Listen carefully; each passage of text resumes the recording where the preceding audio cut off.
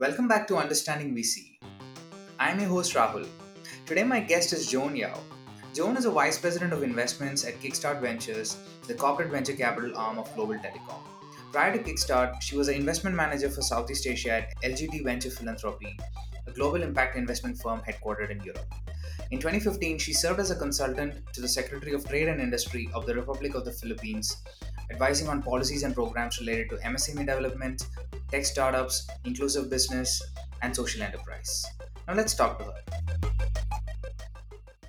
Hi, John. Thank you so much for joining me today on my podcast.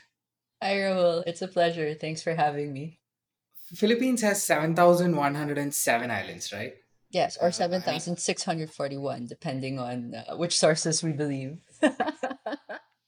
okay. So the 7,107 is a number that all my friends keep mentioning. Uh, Absolutely. yeah. Why did you mention 7,641 or Apparently, they did a recount back in 2017 okay. and sent a newspaper article to inform all of us that there were more islands than they had told us in school. So it's tough even for us to remember that it's now 7,641. I like 7,107 personally a lot more myself. Yeah, it could be also because some of the islands keep disappearing, some High tide, low tide, you never low know, tide. really. Yeah. So where are you from in the Philippines? I was born and raised in Manila. So Okay. I'm Filipino Chinese by, I guess, background or ethnicity, but my grandparents I think moved from Fujian province or something back in the 1930s or 40s, and so I've been here ever since. At school, like what were your interests other than studies? I have to say I had quite the tiger mom, so I did study quite a bit. But I would say probably interests. I read a lot as a child, just from like when as early as I can remember. I was reading fairy tales, but as I got older, a lot of mystery books. Interestingly, like Nancy Drew, Sherlock Holmes, Greek Yeah, me too. mythology. Yeah, right. Aesop's fables, Bible stories, like you name it. Like if it was there, I would read it. And so, I would say kind of fiction and poetry have always been interests, and like music too. I guess you could say like I don't know. I've always been interested in the stories that people tell, right? Both music and kind of books that you read. It's always about kind of the narrative, and I think from a young age, I've always been interested in telling stories and reading about stories. Why do you think you got into reading? In my case, my mom reads a lot, whether it's newspaper or other things. And then I used to pretend to read even before I could read That's awesome. because it's just mimicking the person. I'll tell you a story. Like my nanny, my childhood nanny, used to read to me to go to bed. I was like one or two. At some point, I memorized the stories. Right, so literally, like I would open the book and like pretend to read, and I would actually like be telling the story, but it's because I remembered already the story, but I couldn't read yet. But yeah, Yeah. I don't know. I mean, there's I think some level there of like escaping to new worlds. Like I don't know about you, but one of my favorite things to do when I'm not working and before the pandemic was to travel because you get to see and explore things like outside of what you're used to and what you know. And I guess for me, like books were the same. You got to Yeah. stand in someone else's shoes, like experience things through another point of view. So I've always Yeah. enjoyed that. I wanted to say, actually that I didn't expect to be in finance. My first internship was in banking, but that was very surprising to me because I didn't think much of numbers. I thought I would end up in marketing or something. But after kind of my first internships, and I made my first financial model, you're gonna laugh. But after I made my first financial model and I wrote my first report on it, I kind of realized that the numbers tell a story. And so really in many ways, honestly, like what I feel like I do in VC and just in investing in general, my whole career, I feel is interpreting the story that the numbers tell me. So the numbers tell the story and I read it, and I put my own spin on it, and I share that story with our investment committee. And yeah, in a weird way, I feel like what I do in VC is some form of storytelling, and every, I don't know, every entrepreneur, right? Every company that I meet is a different book. Yeah. I think it's kind of true because so I recently I've been trying to learn the portfolio construction model, Mm. and the basis of everything that you think of, like, the investment size, the number of investment, the size of funds, everything comes from that numbers that you work with, right? The model that you work with. So yeah, I think kind of true, but I'm not sure it's telling a story. The numbers speak to me, Rahul. You started off in venture philanthropy, right? Yes, indeed. Yeah. So how is that different from a traditional VC fund? Absolutely. And what is it to begin with?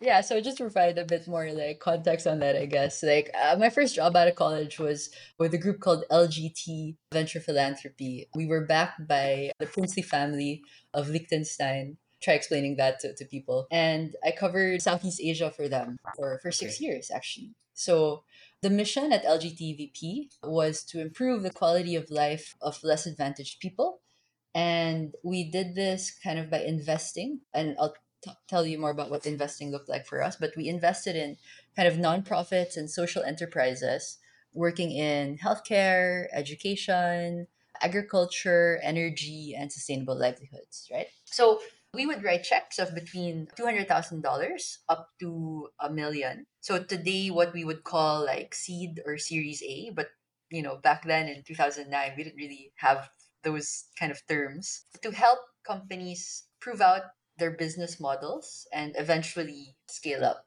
A lot of what we did in Southeast Asia was more seed stage stuff. So we invested in a company called Rags to Riches here in the Philippines, which thankfully is still alive today, and also an agricultural company called Kennemer Foods, also in the Philippines. The idea with venture philanthropy, and remember this was back in 2009, was in traditional philanthropy, you can give, kind of an outright donation. Someone is Yeah. hungry, I give you money so you can buy food. You need Yeah. money to study, I give you a scholarship so you can study.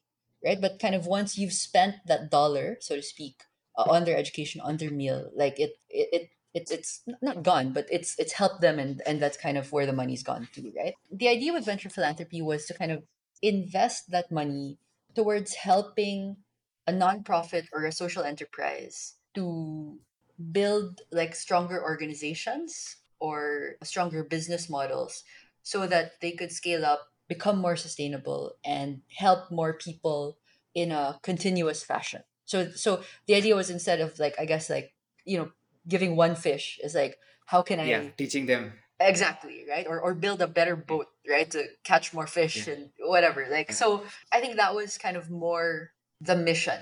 In LGT's case, I think the mission wasn't to make a market rate return from the funds that we were investing, but to use those funds to build like stronger institutions that could make a positive change. So that's, I think, a little bit the difference between like venture philanthropy, what I did kind of the first 6 years of my career, to today. But if you'll allow me, I will say kind of something that has changed kind of a lot since then, right? There are kind of some pretty amazing companies today that 10 to 15 years ago, really, I believe, would have been called social enterprises. And we take it for granted, like you and I, like we live in tech every day, we talk about tech every day, platforms, growth, all this stuff, no? But one of the things that really blows my mind now is we tend to take for granted that today everyone has a mobile phone, that someone can build an app, people will sign up for it, and we're off to the races. We're like tracking week on week growth and GMV and whatever, right? But 10 to 15 years ago, if you wanted to do something with a sari sari store in the middle of nowhere, or a warung, right? If you wanted to work with farmers, if you wanted to extend financial services, let alone healthcare, it was very difficult to do that at scale, because to reach these people, you'd need to deploy like actual people on the ground and Yeah. branches to work with them, to educate them, to measure their progress, right? But today, technology, the mobile phone, right, is enabling at least some of that to be done online, and that kind of has radically reduced, right, the cost of Yeah. serving these markets. So to put it in tech speak, the unit economics of serving this market like really have changed such that these markets, don't need to be considered like a social enterprise anymore. They don't Yeah. need venture philanthropy necessarily, because venture capital seeking a market rate return can actually like step in. And I would say that wasn't possible 10 to 15 years ago when I started working. So it's been very that for me, that has been kind of one of the most interesting things. Yeah, rapid reduction in the cost in providing products and services, right? Yeah, that makes a big difference. There's always a question like, so even in Indian Parliament, maybe like 6 7 years back, that like, oh, why is it important for the government to go into digital payments and things like that? For like a really poor person who does not have even a bank account, how is this going to help? But if you look now, yeah, even in the most remotest place of India, you everybody has a bank account, Absolutely. because yeah, the KYC cost has rapidly come down, and the cost of providing these services is like, yeah, next to zero. Yeah. So again, kind of the transformation. If you take a step back, right, and think about when I was starting my career, I'm 35 now, right? So when I was 20, like just a lot of the social services that we see were not possible to provide at a kind of meaningful scale back then because the costs were too high. And that's why venture philanthropy, right? So it's really been quite amazing to see. Yeah, in that sense, I think Google, AWS, just internet service providers, all these have been like great venture philanthropy initiatives in a sense. In a way, right? I mean, you're building, I guess, the infrastructure for these things to be possible. Yeah. Yeah, also smartphones, I forgot. Yes. Right. And connectivity. All these things have improved so much over the past decade. What is your investment thesis now at Kickstart? Sure.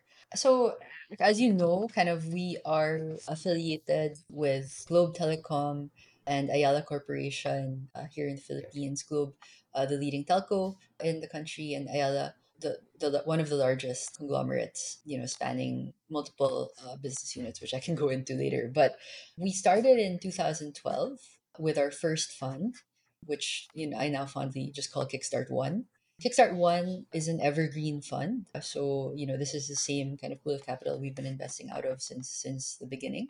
And here we invest kind of, $100,000 up to 1 million in seed to Series A startups with a focus on like the Philippine market, right? So the idea with Kickstart Fund One is to invest in Philippine success stories and like continue to do our part to like grow and contribute to the Philippine startup ecosystem, right? So the investment thesis of Kickstart One is really that digitization is going to transform how like Filipino consumers and enterprises like do things. And the kind of mandate or focus of this fund is to support the growth of that and, ultimately kind of grow like Philippine success stories, right? We also actively deploy out of our third and latest fund, which is a little confusingly called the Active Fund. Yeah. It stands for Ayala Corporation Technology Innovation Venture Fund, but nobody says that. It's a bit of a mouthful. But the Active Fund invests. It's $180 million fund, so it's substantial. And so we invest out of this one $2 to $10 million in Series A to C companies globally. The Active Fund, I would say, serves the innovation mandate of Ayala Corporation, which, as I shared, is a large and very diversified conglomerate in the country. We have holdings in property, in banking, in telecommunications, in energy generation, in industrials, electronics manufacturing, infrastructure, healthcare, and education, and a few others I'm sure I've missed. But Yeah. because kind of the broadness of this group, we really look for technology from around the world that represents a compelling vision of the future, right? Whether it's for connectivity, right? We invested in a company out of Singapore called Transcelestial doing kind of laser communications. or of Yeah. education. We invested in a company called Skillshare, which does education for like the creative sector. Payments, invested in a company called Zendit out of Indonesia, and even environmental monitoring, right? A company called Clarity out of the US.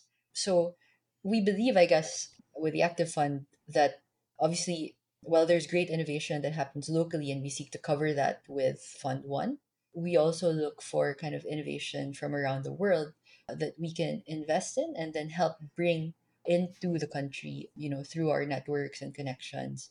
But first of all, kind of by engaging with them via investment. So that's a little bit kind of how we do things. Why invest globally? I mean, funds tend to focus on a particular geography, right? Right. And Um, most of the companies that you mentioned are outside of Philippines. Understood. Yeah. I guess so. The first fund, as mentioned, is kind of what we use to focus on like homegrown stories. But I think, the second thing is kind of some of the technological innovations that we see and want to bring into the country, do exist outside of our home market. And, our view is if we can invest in it and kind of try to infuse their technology kind of into the platform that the Ayala provides, it kind of ultimately is beneficial, right? Not just to the group, but to the For market. the country. Yeah, Yeah. exactly.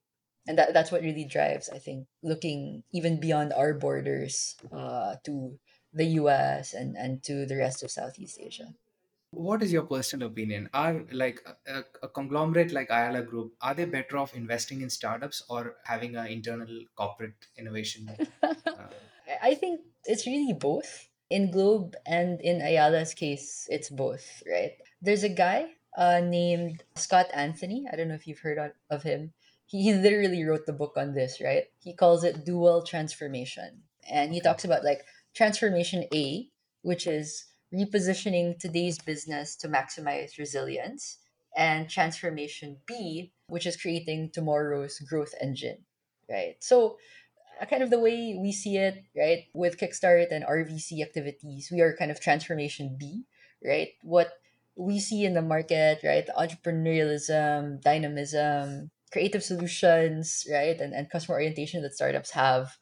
We do our best to, number one, like invest in this and support this, but also to share these stories with our LPs, right? At various levels of the organization. So at the higher levels of management, like, whether it's via roundtables or like meetings with founders, even reports, we try to give an overview of the landscape. We provide insight into like how business is evolving, especially because of tech, as we've discussed. But also at the operating level, our BD business development team kind of reaches out to the relevant departments across the conglomerate to make introductions to startups for like potential commercial opportunities. I think both initiatives are essential. Transformation B, what we do is kind of what tracks the pulse of what's going on out there. And then we try to feed that back to the folks inside of the mothership, right, as we call it.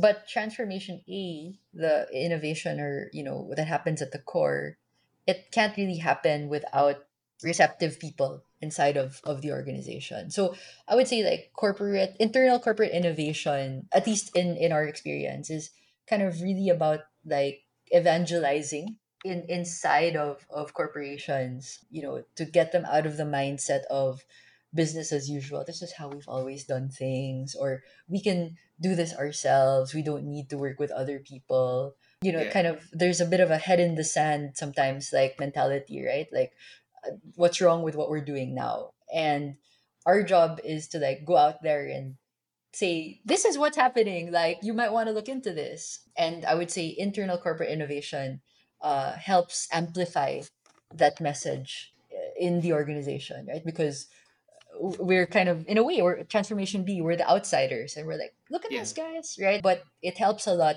to have partners inside of the corporate that then kind of say like, yeah guys, really you should look at this. Yeah, that's kind of been my experience anyway. Yeah. I think, I guess it comes from the top, right? From the person who's running it right now. Yes, we're I very, believe. very lucky. Super, super lucky to have, I would say, like, very, very supportive management. So, like, the head chairman of Ayala Corp, Jaime Augusto Zobel de Ayala, is like extremely supportive of kind of the innovation initiatives. The president and CEO of Globe, Ernest Gu, also kind of, I think none of the work at Kickstarter would have been possible like without like their support. Saying, as you were saying, that this is important and we should pay attention to it and invest like time, not just money but time, to understand it and see how we can integrate this into like what we're doing. um, yeah. Yeah. And one last thing. So you mentioned your first fund is an evergreen fund. I came across this term only recently because Sequoia was apparently moving in that direction. So how does it work? So, like, how? I mean, then how do you measure your returns and stuff? Does it change when you compare it to like a 10-year term VC Yeah, I fund? see. I see what you mean. Well, okay, so there are a few aspects to this, right? I think practically speaking, like just first let's talk about kind of where the money comes from and how that all works, right? Like I think the first thing is, we're lucky enough to have the support of Globe as mentioned. And so with the Evergreen Fund, there is some portion that is, kind of paid in or contributed by Globe, and that's kind of mutually agreed upon, kind of on an annual basis between like Kickstart and Globe. But apart from that, we do also see like proceeds from our investments start to like come back. And then, again, it's a discussion with Globe about like, do we reinvest what we have made from our previous investments into like new deals. So that's like, I would say, just practically speaking on the investment side. So there's some fresh capital paid in, there's some like reinvestment that's being done. Definitely kind of to your point, like how in the world do you compute like the returns on this fund? Returns. I would say there's a couple of ways, and we tend to do both, right? Like, I think one is just to do it on a like just gross kind of overall like basis, right? On an ROI basis, I think that's actually still fair, right? Meaning, how much money did we invest and how much money did we get out of it? I Yeah. think where it gets a bit tricky is perhaps in IRR, because obviously, Yeah. like, if it's been going on, let's say, for 20 Well, years, your IRR is not going to look great. yeah. So the other approach we take is kind of to do it in a way in segments or vintages, right? So okay, like let's look at the capital that we deployed, in this kind of 5-year term, and like how is that perform? Okay, then let's look at the next 5 or 10 year term. So kind of breaking it up maybe a little bit into periods or like sub vintages inside of this evergreen structure helps to capture a little bit like performance and how it improves or does not improve over kind of the many years that we invest. So you mentioned about the digitization, investing in the digitization of the consumer and the enterprise experience. Mm. So how far along do you think Philippines is in that Oh, journey? that's a great question. I was doing kind of some research on this, right? First of all, actually, let me say that we really have come such a long way, right, from 2012 when Kickstart began. Maybe the first point I want to make actually in all of this and whatever the wisdom, if any, that I want to share is really how timing is so very important. In 2012, from 2012 to 2015, we invested in some great companies, some great founders, great ideas and insights into the market. But if the market isn't there, Yeah. we invested in, for example, a company that was trying to be like the Warby Parker of the Philippines. Not inherently a bad idea, right? We've seen companies in Indonesia, the US, like, get built on this premise. I think there's a company in Indonesia called Saturdays, right? That does this. In the Philippines now, a company called Sunny's also does this. But that company we invested in Foray was a little bit too early for its time, right? Like it came into the market, and the Filipino digital consumer was not yet there, and therefore, as great as the products were, as great as the platform was, there were not enough people who were willing to buy this stuff online Online. to Yeah. really like support the growth of that business, no? So I think it's a good way to illustrate how far kind of the market has come, and also the importance of timing. I think I saw the market in the Philippines turn the corner in 2019. Before 2019, So like let's say between 2016 to 2018, if a B2C kind of Philippine startup would come to me, I would honestly be kind of like, are you sure? Right? Like, I even went so far as to call B2C in the Philippines between kind of 2016 to 2018 like the road to tears, right? Because it was just such a slug. And 2019 I think is when I saw things really start to change. And that would have been kind of 2 to 3 years right after you saw massive investments from the likes of Lazada and Shopee, but also Ant Financial and Tencent, right, through their investments in Gcash and Paymaya. So we really saw kind of e-commerce and fintech infrastructure start to be built up in the country. We saw logistics also take off in a big way in the Philippines. So people kind of the start of the Filipino consumer coming online was I would say really 2019, and then 2020 came around and just poured gasoline all over the place, right? And it's Yeah, just been kind of a wildfire since then.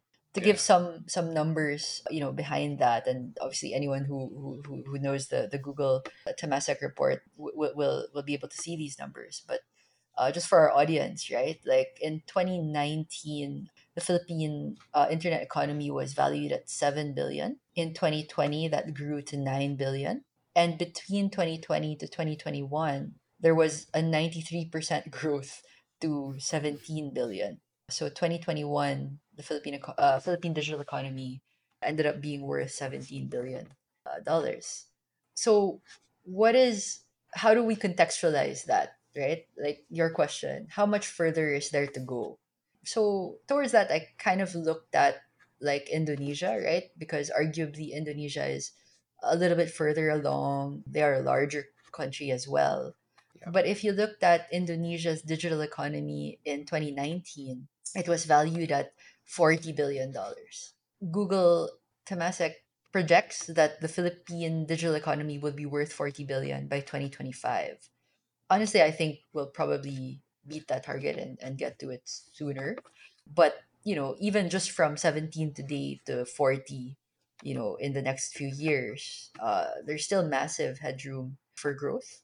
Indonesia's digital economy target, they're currently at 70 billion and targeting to grow to 146, right, billion by 2025. The Philippine GDP is about 34%, one third of Indonesia's. So if you take yeah, kind of one third of yeah, that target, 146, 50 billion in the next few years, I think is quite feasible. And then I think last note, just to impress you with my math, is the digital economy of the Philippines today is about 4.7% of total Philippine GDP. Indonesia currently 6.6%. The digital economy is about 6.6% of total GDP. And certainly in more developed countries, we know that that number kind of is now pushing about 20, right? So yeah, we've come a long way, right? yeah. Like from 0 to like 5% of the economy now being driven by digital. But we know that, there's massive room still for that to expand. Yeah, I think COVID really helped with all this because whether it's the elderly or just anyone else who had any inhibitions had no choice but to Yeah. do I everything online. groceries, right? Couldn't do it Yeah, offline. If you were a paying business, bills. pay bills. If you were a business and you were hesitating to sell online, like there was no You have no choice. choice. There was Yeah, no choice. So we yeah. really saw that. And also, you mentioned about the timing, right? You would always want to be slightly like ahead of making investment ahead of when it really takes off, right? Mm, So, so what do you think are some of like the social movements or trends that you're keeping tab on, mm, both in Philippines or across the region, that you think has a lot of potential? absolutely. I think we see a lot of untapped potential. So, right, first of all, let's talk about what's already been built. So, to my point, like earlier, what I already said, like e-commerce, like large scale, kind of, big box e-commerce, if you will, right? That's been built up. Fintech, it's been built up, but my God, like so many people still going after it, right? So that's still a work in progress. Logistics. I think we see more untapped potential in, I would say, niche or vertical focused e-commerce. So that looks like B2B e-commerce. We're seeing more of that. Food, D2C brands, mother and baby, like, so I think there's more in kind of the niche and vertical focused e-commerce that we'll see. SME enablement, right? Whether that's tools for SMEs, financing for SMEs, typically both, continues to be a trend. And then I would say a little bit later down the road, again, you can look at kind of what's being built up in Indo and take a page out of that book, right? I would say agriculture, healthcare, and education are also areas to keep an eye on. Although these verticals, I think, will need more of a mix of offline and online infrastructure. And I think that's what I've been personally thinking a lot about is, it used to be, if you thought about venture or if you thought about startup, like investing in startups, it was just an app. It would be something on web or on mobile, Yeah. and primarily like the means of distribution was primarily just digital. Inter. But Yeah. I think it's evolving now. Venture, because that initial wave of disruption, kind of was primarily digital. Like the next wave, I feel you have to address some of the harder sectors. And if you think about agriculture, if you think about healthcare, if you think about education, it's not purely online, right? Like Yeah. there is an element there of kind of clinics to treat patients. There's an element there of how do you get to schools, or how do you actually pick up the goods from the farmers. And so it'll be an interesting time because VCs will need to get comfortable with the risk of investing in physical assets and infrastructure, not just primarily digital. Yeah. Yeah. I think based on what you said, it kind of feels like, you can look at other countries, maybe like China or India or even Indonesia, to kind of figure out where things are going. Because everything that you mentioned is somewhat happened before Exactly. in developed countries and then other developing countries, right? Yeah.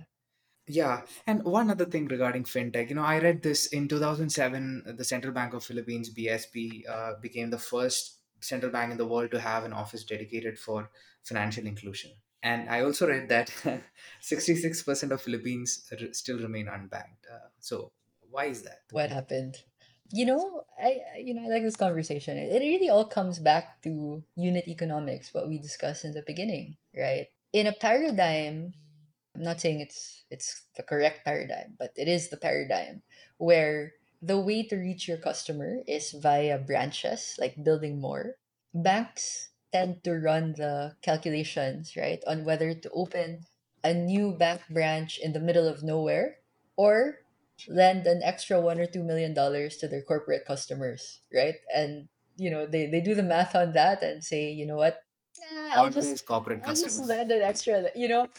So today, unfortunately, as you mentioned, the financial infrastructure that most Filipinos tend to rely on would be pawn shops, remittance centers, rural banks, and microfinance institutions. Their families. In, I think, what is a unique Philippine thing, 5-6. Have you ever heard of 5-6? No, curious. 5-6 literally means somebody on a motor. Typically, they're in a motorcycle, and they stop by your store, and they lend you 500 pesos or 5,000 pesos, roughly like $100, let's say, and they lend it to you on a Monday, come back on a Friday to collect six. So I lend you 500, and I come back and I collect 600 at the end of the week. So if you do the APR on that, it's fantastic. Yeah. But that's kind of been, the sad state, right, of financial services in the country. Yeah. I would say that's slowly changing, right? And again, some statistics like Gcash today. Gcash is the leading mobile wallet, and it is kind of owned or operated by Globe.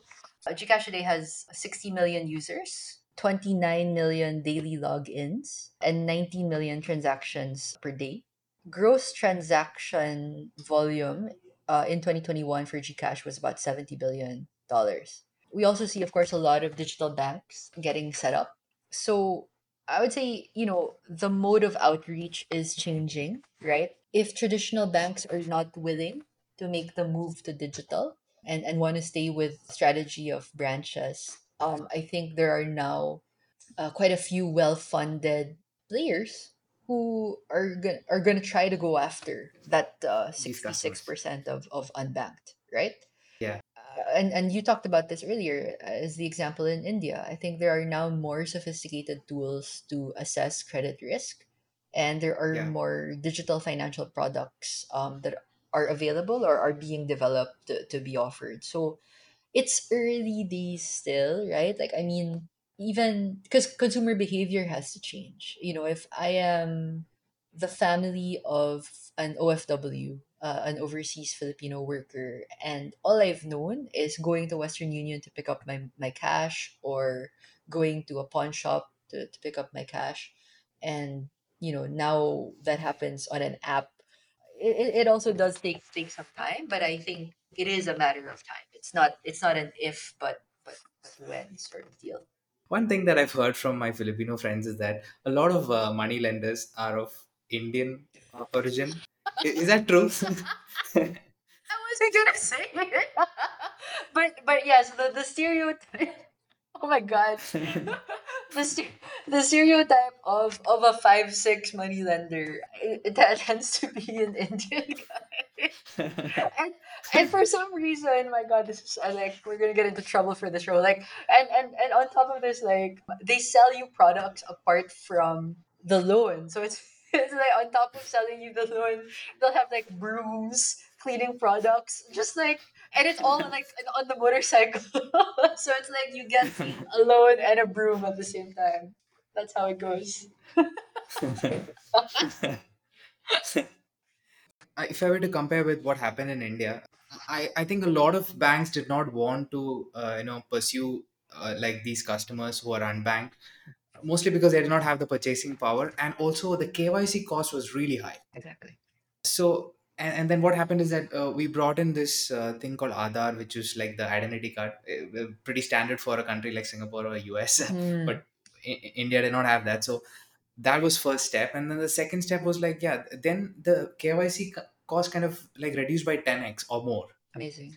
Then it makes it a lot more easier to start a bank account, and it's a lot cheaper for banks to allow people to open accounts, kind of thing. I know. That's yeah. And also then like if you can take initiatives like setting up a payment infrastructure. I think in Singapore there was a government initiative back in 2014. I think it's either called Post or Spot. Hmm. It kind of allows people to instantly transfer, yeah, money across banks. Across banks. We have a Yeah. couple of similar systems now. One is called InstaPay and the other one is called PesoNet. But both are kind of interbank exchange kind of platform, digital exchange platforms.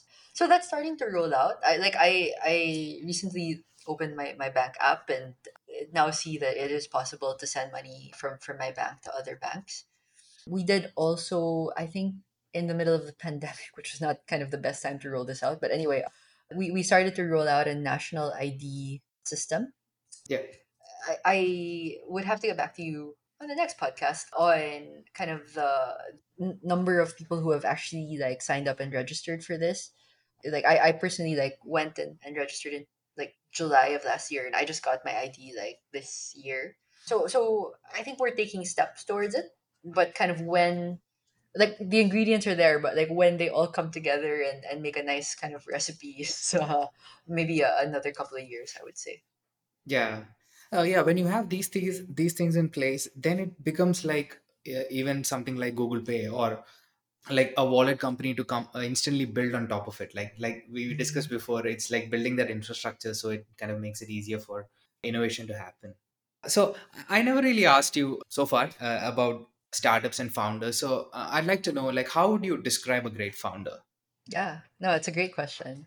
First and foremost, for me, just kind of in my experience and when I look at kind of the successful founders, I know the first thing that comes to mind is they know how to build a strong team around them. It's a bit cliche, but to build a startup, no one person can do it, right? And so I think a great founder from, almost the get go knows that they need to recruit kind of good partners on that journey. So they have, I think, a great ability to bring together the right talent, whether that is team members or advisors, investors, board members, to the table to move forward on this journey. The other thing I see in the best founders is they're very humble and open. There's not a lot of ego, or if there is, they certainly like do a great job of keeping it in check. So they really listen. They kind of admit their mistakes, but at the same time they're decisive, and that's hard, right? Like, how can you be open-minded and humble, but at the same time have a strong enough, like core, or point of view yourself to, after listening to all that, say, okay, but this is what we're going to do, right? The third thing, which is very much tied to the second thing, is I think they listen to the market. They listen to what the data is telling them, what the signals are telling them. I see, a mistake that many first time founders make is they, again, some of this bury their head in the sand mentality, like, if I just hit this goal against all odds, I'll succeed, right? Even if the data is telling you like it doesn't work, right? Like launching this product, like people are not responding to it, whatever.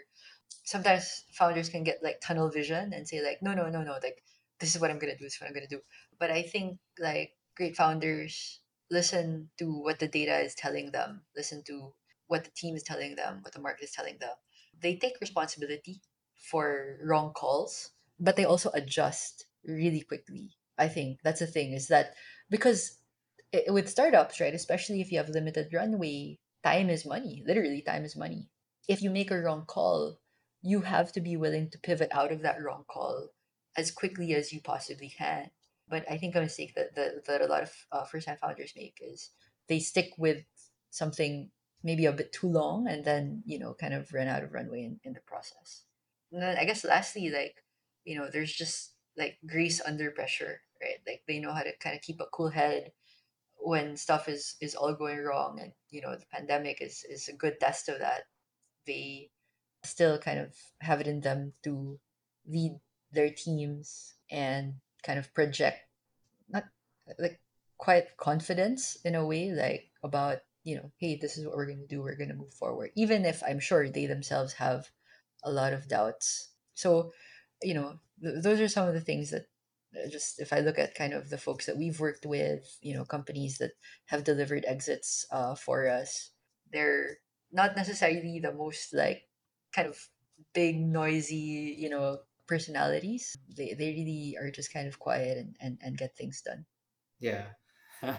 No, I was just listening to you and thinking, my God, if you were to like observe a bunch of people and look for all these qualities, it's gonna be really hard to find such a it's person. it's unicorns, right? And I guess Yeah. that's what it is, right? It's like unicorn found, right? Like maybe the first thing to finding a unicorn company is really like finding a Finding a unicorn. founder or founding team that has this unique set of qualities. It's very difficult. I agree with Yeah. you. And one last question. So, how has the startup ecosystem evolved? I mean, we talked about like the kind of progress in digitization that has happened in the last 10 years, but how has the startup ecosystem improved in the last 10 years? In 2012, when Kickstart came into the market, we were one of the few players there, right? One of the few incubators or accelerators in the market. There was still a lot of fear and stigma, I think, around joining startups. So if you had a nice corporate job, why would you leave it to do this new thing, right? So I think it was a lot more difficult to, just from a social acceptance standpoint, to venture out and do something. If you were going to start, where were you going to find the support, right? Like, where would you go to find developers for your business? Where were you going to go to find investors for your business? So I think kind of 10 years later, because we celebrated our 10th year anniversary this year, what's been great to see is how the ecosystem has developed, right? So if you are a first time founder, startup founder, there is now a community that you can tap into. There's a Facebook group called Startup PH. which earlier this week I checked has 43,000 members. So, you can type in a request or whatever there, and, folks will respond to you. You'll easily be able to find people to have conversations with. I would say over the past 10 years, because of all the investments of the tech companies here in the country and startups that have, started and either exited or closed down. Either way, that pool or that bench of tech talent has deepened across all functions, right? So you can at least find someone who has built something that is, perhaps somewhat adjacent to what you want to build. You'll find sales and marketing people that know how to sell your product. So that pool of talent, I think, has deepened. On the investor front, again, it used to be just kind of Kickstart and maybe like a handful of other like players that would invest. Today, I think we have a fair number of angel investors, whether it's through angel networks like Maine, which is the Manila Angel Investors Network, or former founders, right? Like who have exited their companies, and or even not even former founders, can be they're still running their business, so doing well, and they want to start like giving back and investing in companies. We see a lot more kind of founders investing in startups. And I would say conglomerates plus the families behind them, like on an individual basis, like are also more getting into it. So I would say there's definitely a lot more like capital available. And I should mention also that regional investors have started to look at the Philippines, right? And a couple of reasons behind that. Like, I think one, a record amount of dry powder was raised in Southeast Asia last year, like $3 billion, I think, or something. And there's capital that's pivoting from China into Southeast Asia, and there's capital that's moving out of Indonesia because the market is very frothy there into the Philippines, which is the second biggest market in the region with our 7,641 islands. And so I think capital is also becoming more abundant. And then the market, as we've discussed, right? The market is just there. Like we've gone from 7 in 2019 to 17 in 2021. So I think it's a great time to start something in the Philippines. Yeah. Thank you, John, for joining me today again. Absolutely. My Yeah, pleasure. It was a good this is a fun conversation. conversation. Thank you. Yeah. Thank you. If you like this podcast, please follow Understanding VC wherever you're listening to this and also share it with folks who might be interested. Thank you.